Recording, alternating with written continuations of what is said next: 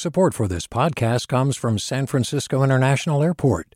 At SFO, you can discover award-winning flavors and unique shops all before takeoff. Learn more about what's at SFO at flysfo.com. Hi there, I'm Rand Abdel Fattah from Throughline. If you're listening to this podcast, you know that KQED produces exceptional storytelling that keeps you informed, inspired, and entertained.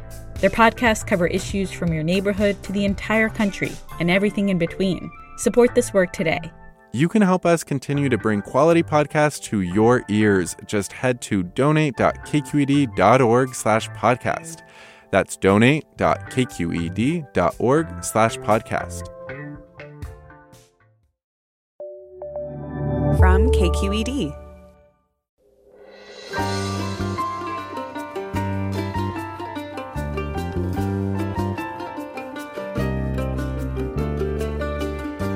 Welcome to Forum. I'm Leslie McClurg.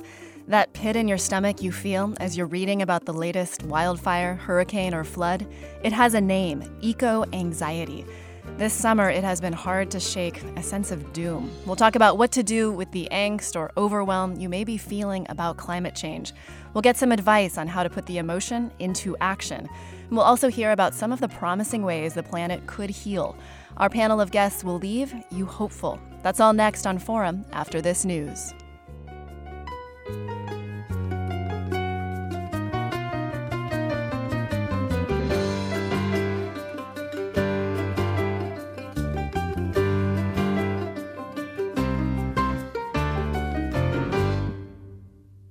I'm Leslie McClurg, filling in for Mina Kim. Welcome to Forum. Communities socked in by smoke, heavy rain filling basement apartments, temperatures so hot sea animals boiled in the ocean. Given this year of extreme weather, fire, and heat, it's no wonder that eco-anxiety or climate dread have entered our vernacular. But they're more than just catchphrases. Climate-induced anxiety is a real set of emotions that can require attention and treatment. And for some, those emotions are, luckily, a call to action. This hour, we're talking about climate anxiety and the climate solutions it's helping to foster. We're joined by three great guests. Dr. Lisa Van Susteren, she's the founding member of the Climate Psychiatry Alliance. Paul Hawken, he's an environmentalist, entrepreneur, and the author of the forthcoming book, Regeneration, which comes out on September 14th. And Bina Venkatraman, she's the editorial page editor for the Boston Globe and author of The Optimist Telescope, Thinking Ahead in a Reckless Age. Thank you all so much for joining us. I'd love to just do a quick kind of roundtable. I'd love to know how each of you are feeling or making sense of kind of this summer of doom, in my opinion. I mean, I know there's been a lot of great things that have happened this summer, but it's been hard to watch the headlines and the videos and the footage from all of these disasters. Paul, how are you feeling? What a good question. I'm a native Californian, fifth generation, so I used to live in the Sierra Nevadas when I was a teenager, and we fought fires. It was what you did every summer, and they were very doable. You knew how to do it. And, and today of this year and last year and the year before, but I mean, the fires now are so different. And what's different is the dryness and the wind. Those two things together have created fires that we can't put out. And so I have to say, I feel a lot of grief. When I try to explain to friends in Europe, I say that we were France and now we're going to become Spain. In the sense that there's a regime change. We're never going to go back to where we were. And one of the things that we've experienced this summer in the world is the hottest summer ever in recorded history. And it's difficult to also say that this will probably be the coldest summer we ever experience for the rest of our life. Whoa. What do you mean by that? What do you mean by the coldest summer we will? Oh, you mean in terms of the emotion? No, because it's going to get hotter and hotter and hotter. Oh, right. Yeah. I mean, that's just in the math. That's just in the projections. That's just the IPCC. I mean, we know that's true. And so rather than seeing this as sort of, a one of or, a series of unlikely or, events that that we don't want to see happen again. The fact is it's going to get warmer and warmer and warmer, and for at least 30, 35 years. And so we have to be prepared for that. So eco-anxiety, it makes total sense given where we are. I'm actually from Lake Tahoe, and so this fire now, the Candor fire in Tahoe, I watch the headlines or I watch the footage, and it's almost this overwhelming sense of grief. Like I don't really know what to do with it, which is what we're going to talk about this hour. But Lisa, I'm curious, have you been personally hit by any of these disasters, or how are you making sense of this summer? Well, first of all, it's wonderful to be with you all. And it gave me sort of a smile to have somebody, as a psychiatrist, to have somebody ask me how I was feeling about something. But I'll say that this summer, the highs have been higher and the lows have been lower.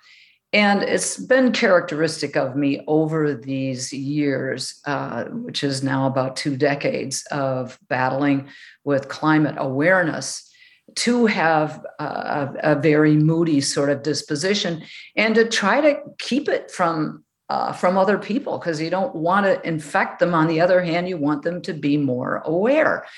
And I say higher highs, lower lows, because and I'll start, first of all, with the obvious, which is that, my God, we're breaking records in terms of temperature by as many as 10 degrees.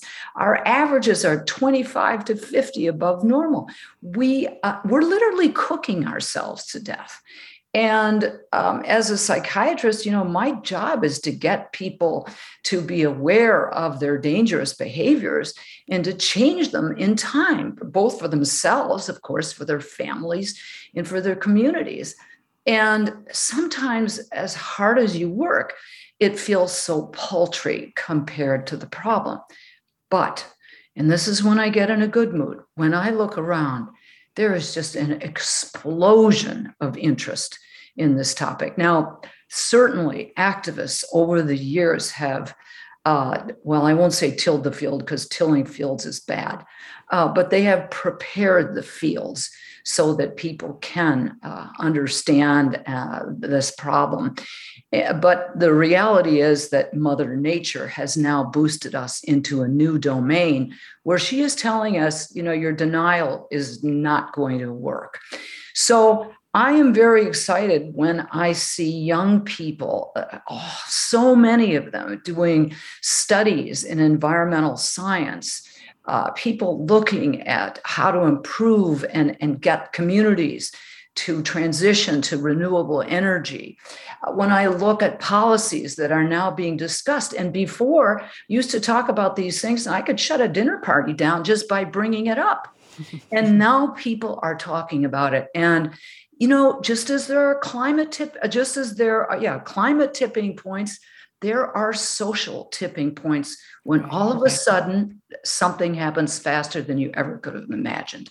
Just kind of jolting us awake, I think, is at least how I'm personally feeling. This is not something that's going to happen in 20 or 50 years. It's happening now and in a pretty, painful or visceral way. Bina, I'm curious for you, how are you making sense of the summer?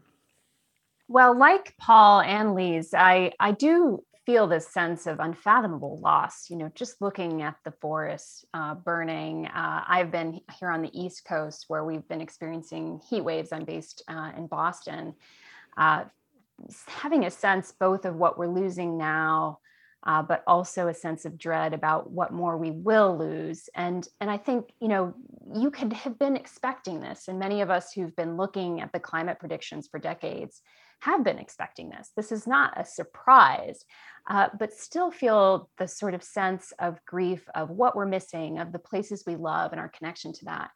But I have to say that that's also been, to some degree, counterbalanced by a sense of, I guess, the precious precarity of the natural world and our relationship to it. I am an open water swimmer, and on some of the hottest days of this summer, I've been out in Walden Pond, where Henry David Thoreau famously went to live more deliberately in the 19th century. And there have been more swimmers there than in summers past. And part of that's, of course, the pandemic. But I think that there are more people seeking out wild places, seeking places to cool off, connecting with these beautiful waterways. And it comes all of a piece. There's so many emotions tied together, and we're experiencing it sort of as one. And I keep coming back to, we're thinking of that Adam Zagajewski poem, Try to Praise the Mutilated World, and finding these moments of just tremendous gratitude for the flowering plant, the vine that's growing on the pergola, and for those connections we can have with the natural world despite what's happening. I have definitely noticed, being here in San Francisco, each day that it is, a blue sky, or my, air filters tell me it's safe to breathe and I don't have the sense that I need to run, that I'm grateful. Like, there's a certain gratitude in the moments that the natural world is giving us that I kind of took for granted in the past. But Lisa, I would love to get your kind of advice in a very different moment that I experienced. So last year, when the fires were just horrific at this time of year, my husband and my daughter and I, who was 1 at the time, we fled the city and drove towards what we thought would be cleaner air in Northern California. And as we were driving, we were going through, really horrific smoke. We couldn't see the car in front of us. And I had my pulse went up, and I had this kind of fight or flight internal reaction to the smoke. And I was just like, I must get to safe territory. Must save my family. And I think it's like almost still in my body. There's still like this must flee, must find something safe for my family, and especially for my daughter. I'm wondering how you would counsel someone like me. Clearly that's eco-anxiety, but where do I start with that kind of Well, the first thing I think to do is probably name it.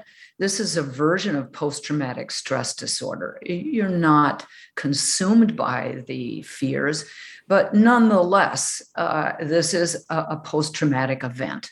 And it dovetails with what you know about the future, which is why I've called something pre-traumatic stress, which is what I've been suffering from. So what you have is a conflation of both of these conditions. So how do you deal with something like this? So as I say, name it. And then in general, with climate anxiety or climate trauma, which so many of us are suffering from, I always just say it in 7 words: own it, master it, act on it. Own it, meaning that you understand now that you do have this anxiety, that it is causing you to want to flee, and you have the survival mode in you. And I say master it because if we go through all of the actions that we can take, that sense of empowerment can be a springboard to acting on it. And we can act on it in so many different ways. Not going to talk about it right here unless you ask me, but of course, Paul could tell you a million ways. But I think of it as personal, professional, and political. And we can work in accordance with our strengths and with our demographics and where we are to make sure that we're the enlightened citizenry that gets us where we need to be to safety. Why is it important to feel the feelings, the first step? Are you asking? You're asking me? I'm asking you. Yeah. Oh, all right. So here's what people don't always understand. In those feelings, there's a lot of energy. There's a lot of power. Fear, my God, you know what people can do. They'll rush into a burning building because they're afraid a child is going to be harmed. They'll lift up cars. There is so much energy embedded in fear. It is imperative that we understand that there's energy there and that we capitalize on it, because we can take that energy and from that fear and ask yourself, what lowers it? Action. So, awesome. And we're going to talk about those actions in just a second. We just have to go to a break here quickly. Stay with us. We are going to talk about solutions. We're talking about climate anxiety and what to do with those feelings with Paul Hawken. He's an environmentalist, entrepreneur, and author of the forthcoming book, Regeneration, which comes out on September 14th. Dr. Lisa Van Susteren, she's the founding member of the Climate Psychiatry Alliance, and Beena Venkatraman, she's the editorial page editor for the Boston Globe, and she's the author of The Optimist Telescope, Thinking Ahead in a Reckless Age. And we want to hear from you. How are you feeling about the state of climate change? What helps you stay positive? Have you funneled your anxiety into action? Tell us about it. Give us a call at 1-866-733-6786. That's 1-866-733-6786. And you can also get in touch on Twitter and Facebook. We're at KQED Forum. Or you can email your questions to forum@kqed.org. Well, before the break, Lisa pointed out that it's important to feel the feels, get to that grief, and then put that grief into action. So, Paul, I want to turn to you. Where does someone start? So they're ready. I've dealt with my smoke, PTSD, and I'm ready to do something about the world. Where's the first place that you recommend someone starting? Yeah, it's a question I get all the time. The other variation of the question is, what is the most important thing I can do? What's the number one, action that I can take? And it's a great question. It's an understandable one. Probably the most important thing that people can do is actually discover where they live. People don't know where they are. I mean, it sounds so orthogonal, remote from the pressing, crisis at hand. But we see climate, and we have been writing about it, and certainly in headlines as as something that's out there somewhere. Like we've othered it in the same way we've othered people and cultures and religions and women. This is othering language. And so in so doing, what we have done is dissociate human beings from the biosphere. And we have also dissociated the atmosphere from the biosphere, and they're the same thing. They're exactly the same thing, just different aspects and manifestations of it. And so when I say find out where you live, where you are, it means to really, the opposite of eco-anxiety is ecophilia, okay? Which is to really find out the beauty, discover the beauty, the miracles, the mystery of where you live. Bina was talking about it going, swimming at Walden Pond. I mean, there you go. And so we protect what we love, and it's so understandable. I mean, 70% of young people between 15 and 25, according to research that's been done by Clover Hogan and Force for Nature, all over in 50 countries, experience eco-anxiety. And it makes sense. I mean, they've inherited a world, and then they're being told by baby boomers that they're the last generation, and, that's their job to save the fate of the earth. I mean, get out of here, And so, I mean, wow. It could be as easy as sort of, just when you say get to know your landscape, I mean, get to know your landscape in the sense that fall in love with it so you care about saving it. That's kind of the summary of what you're saying, correct?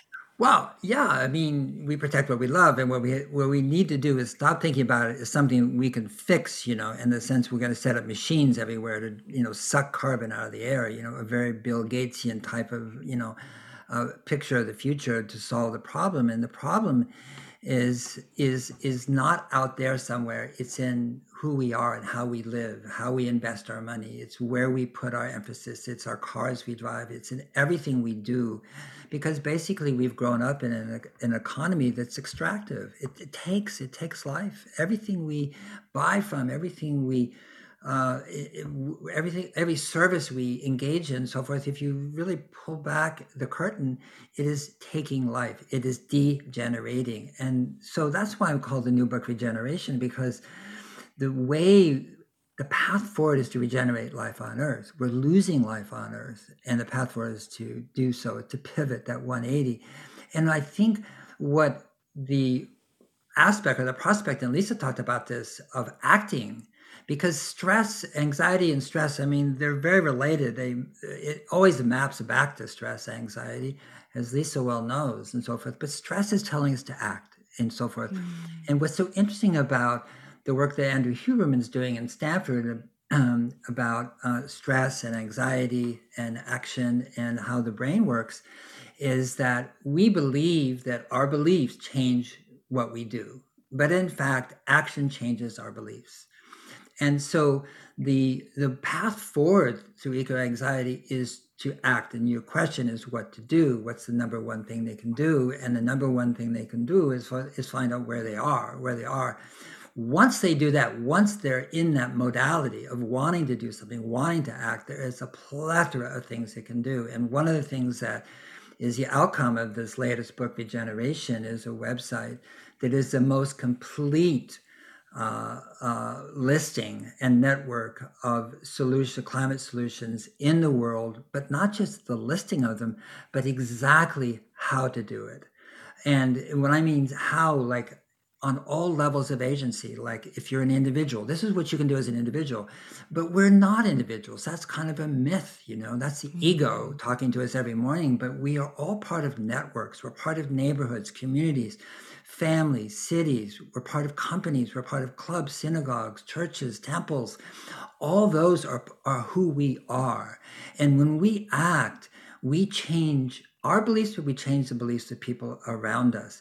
And so what regeneration has is like what you can do on all those levels of agency, who you can influence, who in government, what are the good actors out there, what are the bad actors, what are the great videos, books, articles that you can read on degraded land restoration, for example, or challenges like the clear cutting of the boreal forest to make plush toilet paper for Procter and Gamble. Really, the biggest stock of carbon in the world is being made into toilet paper. And so rather than being overwhelmed by these things and being mad, angry, or depressed, then what we're trying to do is give ways in which you can express yourself, especially, of course, if you're a young person and you're looking at a future that it looks dark and foreboding rather than one that is positive. And so we're trying to change the thing from probabilities of what's going to happen, which is well established in the science and well proven out, to the possibilities of creating a future that is different rather than a future that we're stealing, which is what we're doing right now. We can economically, socially, culturally heal the future, and that can also be GDP, and that brings us to a world where we have employment that is meaningful, that is dignified, that is purposeful. So in a sense, there is no greater opportunity, and I go back to Lisa, comments earlier, that we are on the cusp of amazing possibilities in terms of the restoration of our society, of our culture, of our sense of being, of our sense of worth and who we are and why we're here in the first place. Just the emotion in your voice is leaving me hopeful. I can hear that you believe that we can do this. Bina, I want to turn to you. You talk about a moldable reality and you see climate change as a work in progress. How does that help you stay optimistic, or how do you stay optimistic?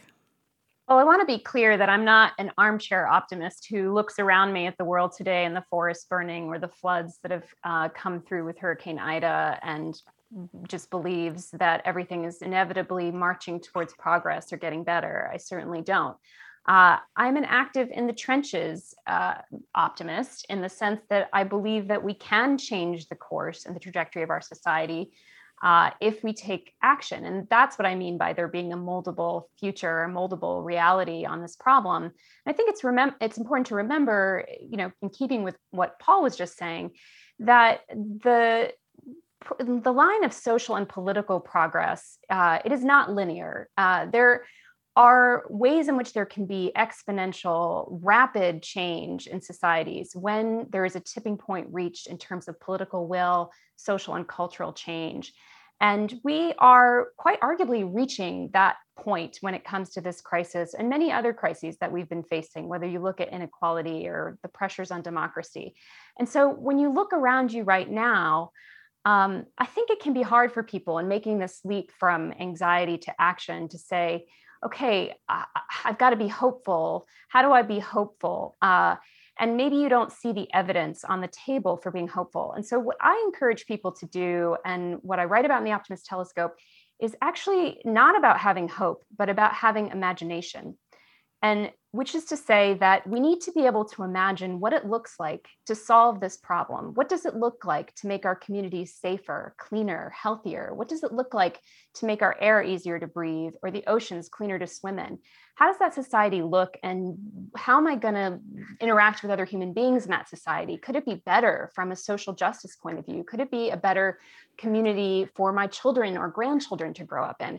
And to start to populate your mind with the imagined future. And this is something that I studied in the context of social movements, including the civil rights movement in the United States in the 1960s, and where there was a lot of evidence that things were really the worst they'd ever been. Violence between the races, crackdowns, backlash to progress in the streets, or people getting marginally more of the pie of our society. But it took people imagining, what does society look like? How can society look better? And relentlessly holding on to that vision of the future and then working to make that vision happen. So rather than asking people to have hope and take action based on some sort of hope that they don't feel genuinely, I try to ask people to imagine what a future could look like and to act towards making that imagined future possible. The other aspect of this that I think is really important and helps me maintain my optimism in the face of so much loss and so much disaster when it comes to climate change, particularly this past summer, is to remember that while it might not feel that impactful to recycle a plastic yogurt cup or ride your bike to work, when you look at the colossal scale of the climate crisis, that we really are, as Paul said, more than just individuals, and our collective action has the power to do a lot more. And we sometimes underestimate this. So we think that taking an isolated action really isn't enough. But we know from looking at the behavioral economics behind this, looking at Robert Frank's work, for example, on behavioral contagion, that we really can set into motion through our own actions when we share them, when we bring them into the community level, the neighborhood level, the level of your workplace, the level of your city.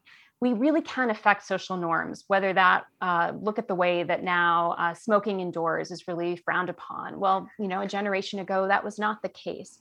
So we have the ability to propel these kinds of rapid changes in society if we start to think of ourselves as more than just isolated units, something that's a little bit hard in the midst of a pandemic where we've been largely isolated. Right. But when we look at each other as really existing as collectives and being able to have a lot more power and agency than our individual choices might suggest. And it's also, there's a great joy in that. There's a great joy in doing things with other people. I like to think of it as like the Muppets saving the theater. What fun was that, right? This isn't just about trying to fight back the tide. It's about how we do that together. And the process of doing that can be something that can actually build your sense of optimism and build your sense of having an impact and having power and efficacy. Well, that's kind of the perfect toss to a couple comments here. Julia writes, easy water conservation actions like saving my dishwashing water to water my plants. It isn't much, but I feel so much better when I do it. I know I feel that. You mentioned tossing the yogurt container. It may not be much, but I think about if 7 billion of us do that, that's a lot of yogurt containers that suddenly get, recycled. And here Deb writes, it's great that people's minds are changing, but I fear that a small group of extremely wealthy and powerful people have been and are arranging our political environment so that meaningful action will be impossible to take in time to minimize the destruction. That is, it's becoming harder for regular citizens' votes to make a difference. Paul, I'm curious if you can comment back to Deb. I wouldn't disagree with that. I think it's a fair point. The Paris Agreement was signed 1 year after 2015, when the Conference of the Parties met in Paris, and so it was signed in 2016. This is 2021. During that time, the banking industry, led by J.P. Morgan and Wells Fargo and Bank of America, lent and invested $3.6 trillion into fossil fuel, coal, gas, and oil. And the governments in developing countries subsidized those same companies to the tune of $3.3 trillion. So since the Paris Agreement was signed, we put $6.9 trillion into fossil fuels. And so when you step back and you think about the actions and the initiatives that are ongoing, and there is amazing things happening in the world right now with small organizations and NGOs and initiatives, no question about it. And then you step back and look at the landscape and you see basically capital is basically out of control. In other words, our capital. And, if you have a credit card and you're charging it with one of those names and so forth, you're basically, also destroying the earth. And that's not your intention. And so we put our money into banks basically to save for the future, and our banks take the money and destroy the future. And that's what's happening right now. So this goes back to a bigger sense of collective or community than just the fact that a bunch of individuals collectively can do the same thing or influence each other. It means we have to act in a political way as well, of course. And that means about voting, absolutely, and about fairness. But we are right now dealing with a world that is corrupt. I mean, we can dance around the word, but the fact is most governments in the world are corrupt. And corrupt means that they're influenced more by money than people. And they don't actually serve the needs of their populace or the voters or the people who elected them. And so that will not change until you see that kind of tipping point that Bina talked about, where it becomes untenable for politics to act in the way it is right now, which is to take the mandate of people and then go serve their masters, which is capital, which is money, which is the flow of capital. And so it's a very, very big problem. But at the same time, it doesn't forestall us or prevent us from acting now. We have to act. We have to get louder so our politicians and our leaders will actually listen to us. Let's go to a caller here. Divya from Fremont, you're on the air. Hi, I just wanted to ask, as a parent, how you would recommend us to guide our children, because our children also are facing this anxiety. They read a lot of the news online. My daughter reading about the fires close to South Lake Tahoe, where she often skis and we go on holidays, was weeping. And I just didn't know, as a parent, how it is that I can advise her on how she can help or contribute to reducing the loss of climate change. Yeah, Lisa, quickly before the break, can you give Divya some advice? Great question, how to talk to kids. Listen, find out what they are saying, what they're hearing, then learn, ask them what it is that they know about conditions, and then leverage what they tell you and say, that's why we are doing whatever pro-social activity, or what, because they've brought this to your attention, you will do. Those, and of course it has to be age appropriate, but these are 3 key interventions: listen, learn, leverage. Listen, learn, leverage. We'll talk a lot more about climate anxiety and what you can do about those feelings with Bina Venkatraman. She's the editorial page editor for the Boston Globe. Paul Hawken, he's an environmentalist, in a forthcoming book, Regeneration. It's coming out on September 14th. And Dr. Lisa Van Susteren, she's the founding member of the Climate Psychiatry Alliance. Stay with us. We'll be right back.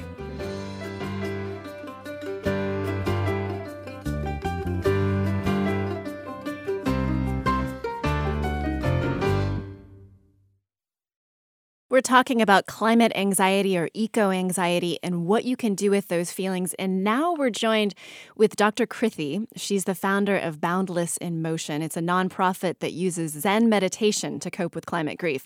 She's also a senior scientist with the Environmental Defense Fund. So, Dr. Krithi, I would love to hear from you, because I personally have noticed a pretty deep desire to connect with something kind of larger than myself recently. I'm not traditionally religious, but I find myself looking beyond myself and definitely beyond humanity for some kind of direction in this moment. So tell us, how can a spiritual practice or meditation be helpful right now? Thank you so much, Leslie. That's a very deep, wonderful question. And you put it beautifully. I feel as a climate scientist, as a human being, lost in these times, right? These fires and floods and beloved people getting hurt. We need, I wouldn't have used this word if you hadn't posed the question the way you posed it. We need the mystery, the universe, the gods, the angels to support us, right? To the extent we think there is a realm like that which can hear our cries, we need to tap into that force. And in Buddhism, which is my root tradition now, I was born in a Hindu family, but I've been practicing Buddhism. I'm a priest in Buddhist tradition of Zen. There is this deep, the framework is that there is something deeper than our human, small, egotistical selves that might be rooting for us, actually, right? Mm-hmm. And how do you tap into it? How do we get beyond our own fight, flight, and freeze reactions to these calamities, right? When fires and droughts happen, anxiety rises. You can have the PTSD response that Lise was talking about. And one step, of course, is that we get together with skillful therapists like Lise and others. We can create a safe container. We begin to see we are in fight and flight, and we release our anxieties, our stresses, our traumas as grief, right? Tears and movements and sounds, they help us release this. So that's just the human level of dealing with climate anxiety or climate grief. But what you are asking here is, how do we tap into the subconscious and the unconscious, what Carl Jung talked about, right? Where the great mystics of the world talked about. If we can surrender our human responses enough, deeply enough, and tap into the mystery, what can happen? I hope it makes some sense. I can go more. But no, I think that's beautiful. Like, it's just, yeah, I think that's what I'm looking for. I'm looking for some way to find some kind of energy beyond myself in this plane to kind of fuel me forward. I'm curious, how does your meditation, I mean, you're also a scientist, so how does your meditation practice help you as a scientist? How do you bring it back down to earth? Well, so I work with some of the poorest farmers in India, right? The food belt in Asia. And I see them suffering impacts of droughts and floods, and I can see the future. The data tells us clearly. If I was not doing my meditation and my own grief work, I'm also a grief ritual leader for the communities. I'm trained with Joanna Macy and my grief ritual teacher, the unassuming Beth Garrigus. If I did not do both of those things, I would have quit my job by now. It is so depressing, right? Several of my colleagues have panic attacks at night. Just last week, one of my dearest friends left her work. It was like, I can no longer take the news. I can no longer be dealing with climate crisis all the time. When I meditate, when I do my grief work, it is like unloading my nervous system. I unload my nervous system of my own fight, flight, and freeze responses.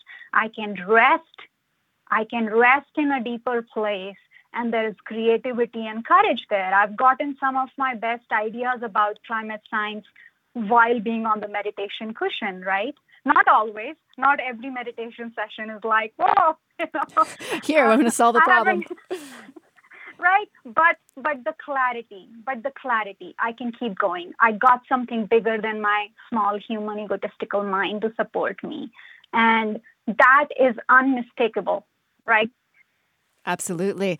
I mean, I've done some work with Joanne Macy as well. And what surprised me by doing a weekend with her, so this was, we're all in a big conference hall and we're processing. She takes you kind of on all these kind of rituals and activities to process this grief, is I was struck by how much grief I was carrying. I had no idea how many tears I was going to shed that weekend about the climate. It's not in my front consciousness most of the time. So I'm curious, can you kind of describe what am I talking about here? What is a climate grief circle and what happens there? So I'll say what happens there. First thing, which is what also happens in a good skilled psychotherapist office, is you go and you want to feel safe.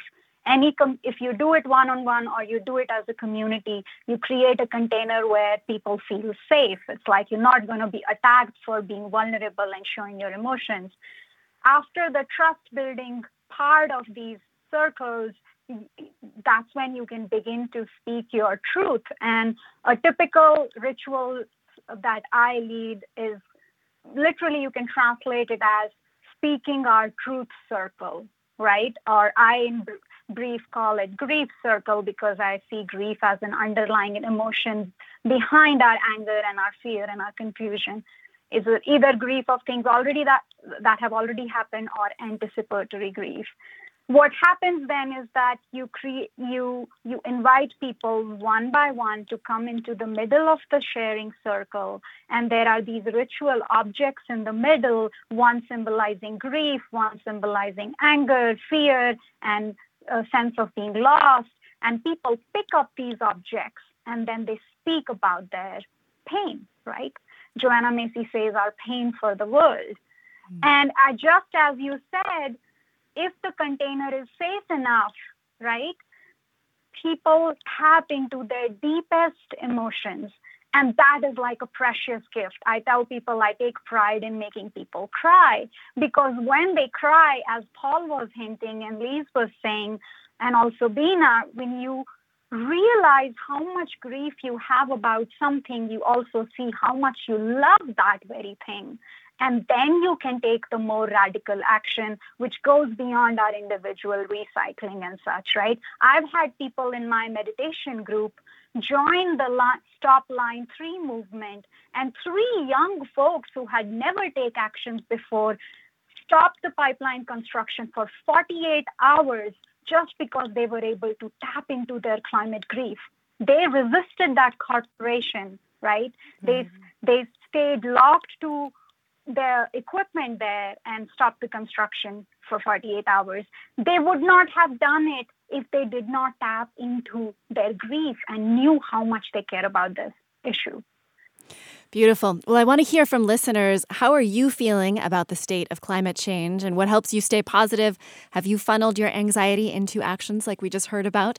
Give us a call now at 1-866-733-6786. That's 1-866-733-6786. You can also get in touch with us on Twitter or on Facebook.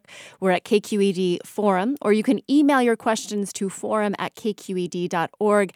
Holly writes, even those in liberal cities like mine, in San Francisco, there are people who think they're on the side of good by shopping at Whole Foods and the Grove Collective, but they pay zero actual attention to their environmental impact and do nothing to to stop it. That word is tough for me to say. They still drive SUVs, they consume and throw out plastic like crazy. We need regenerative design, products, services, and policies that are no-brainers.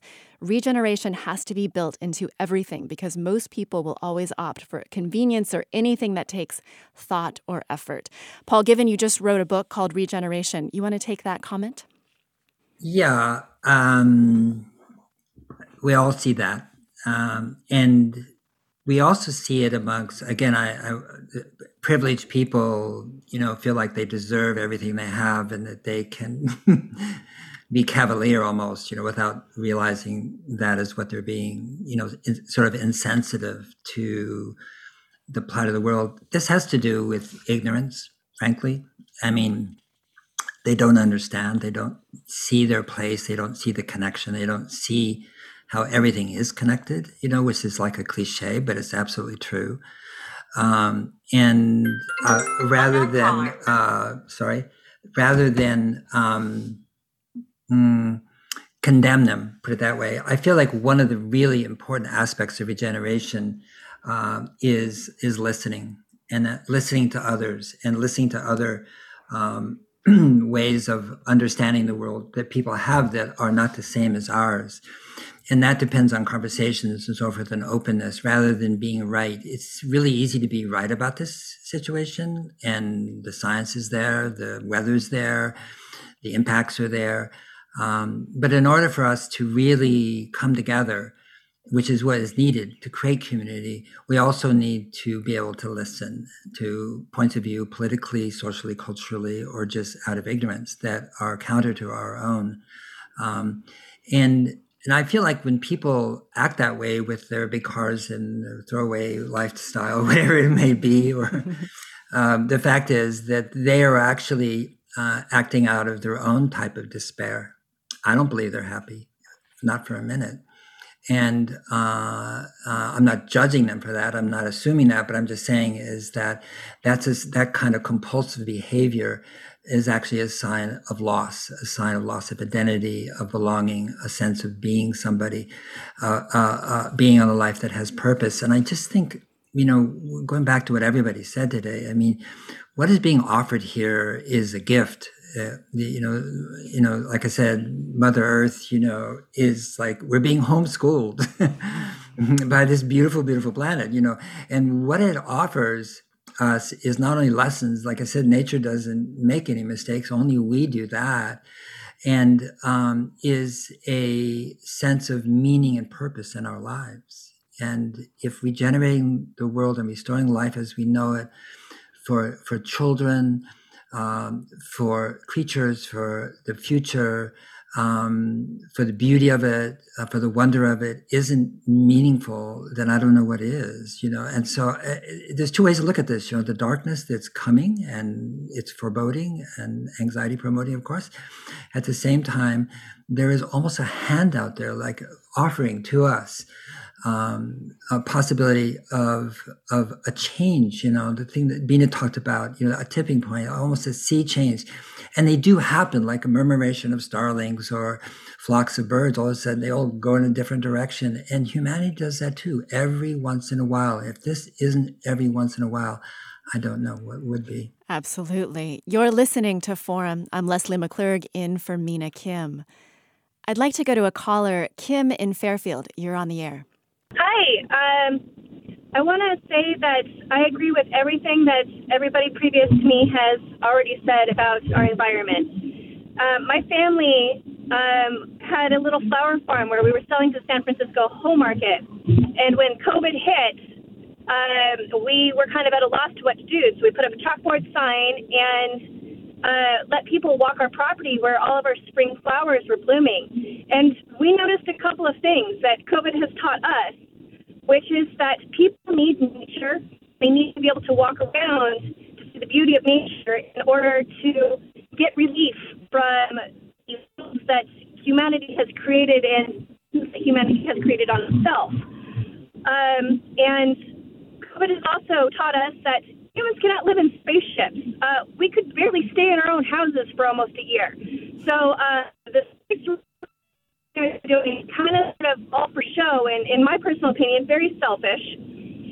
Another thing that's going on in terms of the environment, growing up as a kid, my dad used to take me to tide pools, and it was kind of like Rafiki with Simba going, no, look harder into the tide pools. And from there, I've always realized that ecosystems which help eliminate the burdens that we have today are based on the small things that you can't see. It's the bacteria, it's the tiny microbes, it's the millions and millions of species of tiny creatures that live and die so quickly that we'll never know and understand nor see them if we don't pause to take a look. And the same goes with the soil and the environment. And what I'm thinking from me studying a little bit as a hobby in terms of the ocean and tide pools is that when it comes to these microclimates being devastated by heat and by dryness, I do believe that there is a high probability that we've lost a lot of the microbes that keep the soil moist, to keep the soil nutritious, and because of the heat and in a way, I know this is jumping around, but I think, yeah, Kim, I'm gonna go. I want to point out, the thing that I'm hearing so deeply in what you're saying, though, is that what Paul was speaking to is that you're paying attention to the world that is close to you. You're paying attention to the tide pools, to the soil in your garden, and it kind of speaks pretty loudly, Paul, to what you've been talking about in terms of paying attention to the world that's just right outside, so that we can then care about it and hopefully then act on it.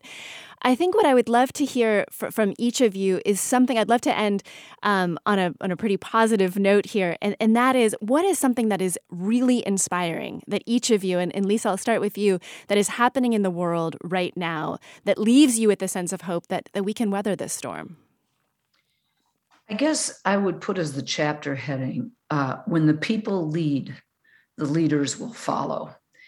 So if we do what we are supposed to do, and it isn't to downplay what corporations, a handful, especially fossil fuel corporations, are doing to us, but I do believe that if we are active personally, professionally, wherever we find ourselves, and politically, that we will have the kind of leadership, and that may include that we end gerrymandering and that we stop this corrupt practice of quid pro quos for votes, that when we do that, we will have the kind of leadership so that we will have the policies that restore our connection, our interconnection with nature, recognizing that we are products of nature and that we have been sort of like teenagers breaking all the rules and expecting a different outcome, that we see in what ways our reconnection, restoration to all of the bounty of nature will allow us to return to a safe path. All and right. Seeing how many people are doing that is what restores or gives me optimism. Beautiful, Lisa. I just want to give everyone, we have about 30 seconds for each person. So Krithi, what gives you hope right now? These young people who, in my view, are creating islands of sanity in a sea of chaos. And I see that in two ways. One is how actively they are resisting the structures that are entrenched in fossil fuel neoliberal capitalism. And number two, how they are building the alternatives where you are able to work with what Paul said, place-based networks and communities and small teams of people who get each other, who get each other's grief and are just taking radical actions that match the scale of what is needed, right? Okay, maybe one sentence to Paul and one sentence to Bina. Paul. This is the poly crisis, and what gives me hope is the polylateral non-state actors all around the world that are coming together. And we see this in the Red Cross and Doctors Without Borders, Landmines Treaty, and we're seeing the climate movement become the biggest movement in the history of humanity. Bina? I'm inspired by intergenerational action and intergenerational collaboration, from young people working on city councils to the old becoming better ancestors. You've been listening to Forum. I'm Leslie McClurg in for Mina Kim. Thank you so much for listening. Have a great day. Funds for the production of Forum are provided by the members of KQED Public Radio, the Germanicos Foundation, and the Generosity Foundation, and the Bernard Osher Foundation, supporting higher education and the arts. Support for Forum comes from San Francisco Opera. Set 10 years after a school shooting, the critically acclaimed opera Innocence takes us into a complex emotional journey where our understanding of innocence and guilt is constantly upended. Kaya Sariaho's ethereal score collapses the past into the present as a community of survivors grapple with how to move forward. Don't miss the highly anticipated American premiere of Innocence, June 1st through 21st. Learn more at sfopera.com. We've all got those parts of our house where the internet just won't go. Well, if you had wall-to-wall Wi-Fi from Xfinity, you could worry less about dead spots. Because with wall-to-wall Wi-Fi from Xfinity, you get fast speeds, reliable connection in every room, and power for all of your devices, even when everyone's online. That's wall-to-wall Wi-Fi only with Xfinity. Restrictions apply, not available in all areas. Actual speeds vary. All over the country, we need to improve reading in Wisconsin. Schools are changing the way they teach reading. I'm calling for a renewed focus on literacy. We have gotten this wrong in New York and all across the nation. And it's happening because of a podcast. I think your podcast has changed my life. And I'm going to share this podcast with everyone I meet. Sold a Story investigates how teaching kids to read went wrong. New episodes of Sold a Story are available now.